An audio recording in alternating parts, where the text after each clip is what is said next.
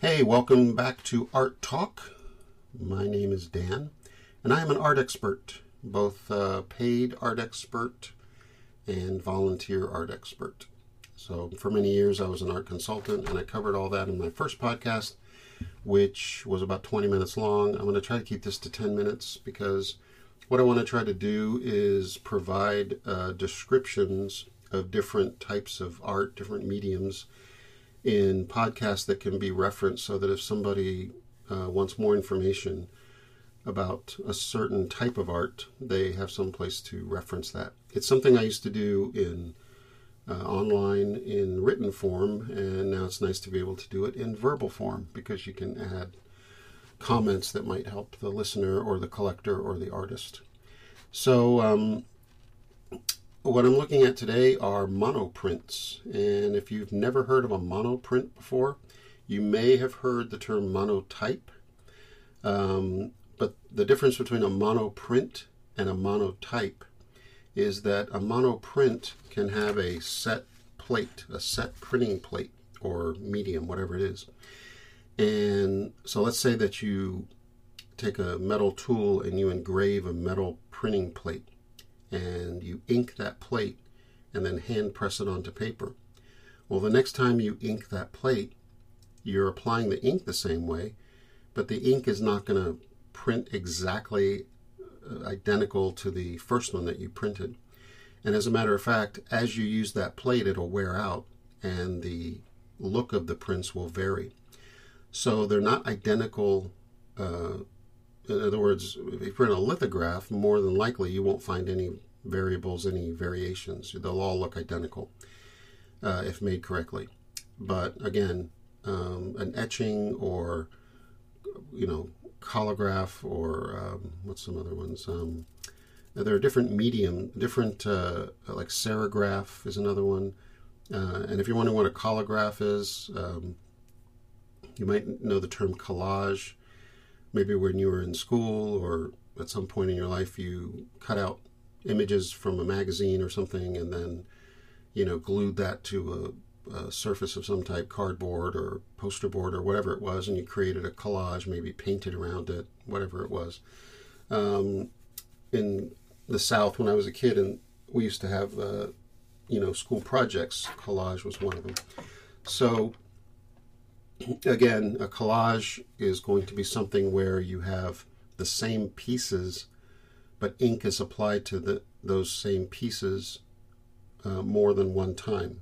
And as a matter of fact, when I did the cardboard version of it, way back when, you would take a piece of cardboard, and let's say it's 18 by 24 inches, and then you would cut out small cardboard shapes and glue them to the cardboard.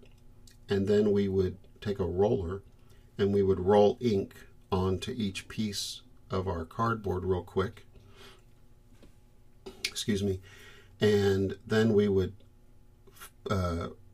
press that onto a piece of paper and, press it and make sure it was all pressed down on that piece of paper, then turn it over and then peel the paper off and hang it up and let it dry.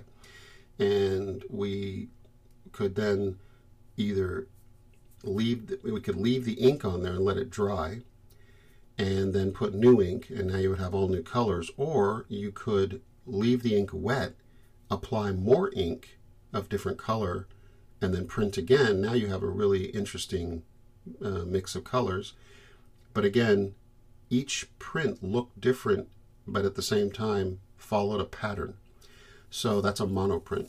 A monotype, which I've sold in the past as well, and created my own monotypes, that's basically a one of a kind. So let's say that you custom make a printing plate out of whatever medium you want, wood, metal, whatever it is, and then you print that by hand color it and everything, and then the printing plate is destroyed. Well, that's it. You have one print. That's a monotype.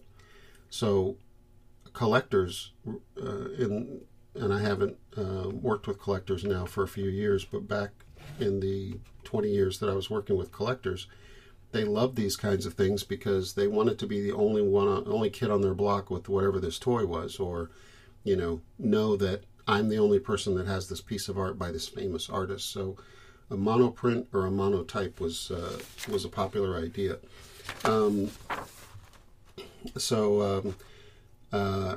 As far as finding information about monoprints and monotypes, you are going to find quite a bit online. One of the results that you'll pull up when you're searching Google, and you're going to notice that when you read one person's description of a monoprint or a monotype, and then you read another person's description, you're going to notice there's some variables in there. They're not, in other words, an artist might describe a monoprint in a different way than a printer would describe it.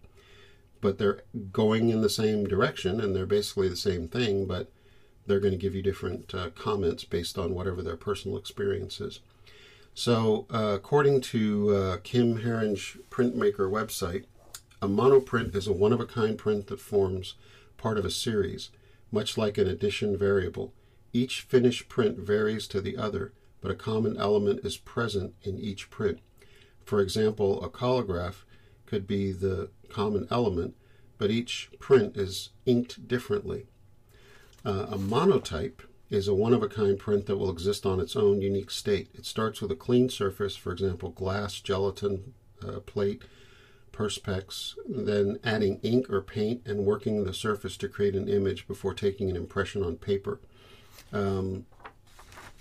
So again, that's one definition of those two that you can find online. If you start studying different artist terminology from artists versus this terminology from this printer, they're going to be very similar, but there are going to be some variables in there.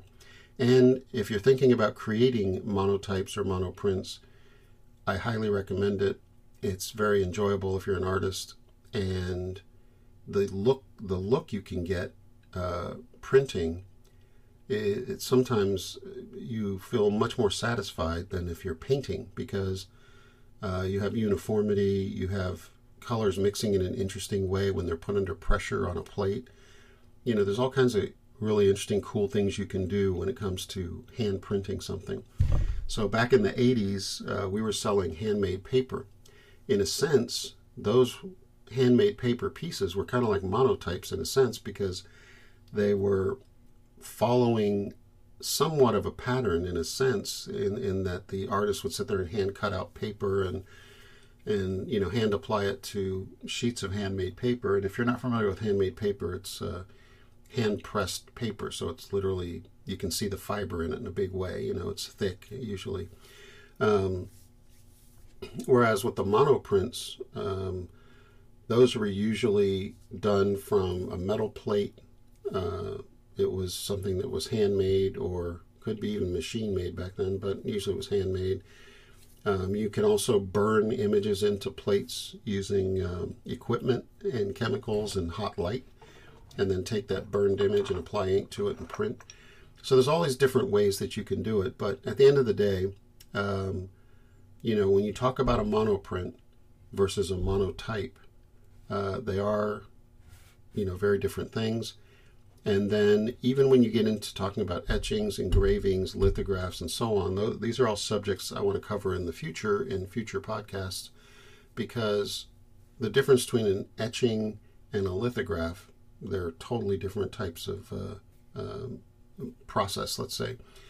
And then a serigraph, again, now you're talking about silkscreen printing, so that completely goes in another direction. So again, I want to cover all of these things, and if you have any questions, whether you're a collector or an artist, feel free to reach out to me. If you're just getting started in art and you're brand new to it, the best way to learn is by doing. And whether that's collecting or, as a collector, you're going to make a lot of mistakes until you figure out what real value is in art. And as an artist, you're going to make a lot of mistakes until you get into your own rhythm and start creating works, that express your feelings more than, because in the beginning process, you're learning, and while you're learning, it impacts the message you're trying to send with your art. But that changes over time. You have to stay persistent. Again, I wanted to keep this to 10 minutes. I hope you have benefited from my discussion about monoprints and monotypes. I know there's a lot more that can be covered, but again, wanted to keep it to 10 minutes, so feel free to reach out to me if you have any questions. If you'd like to be involved in one of my podcasts in the future as an artist or a collector or anything art-related, more than happy to hear from you and get you involved. Alrighty, so once again, Dan, Art Talk, and we'll see you next time.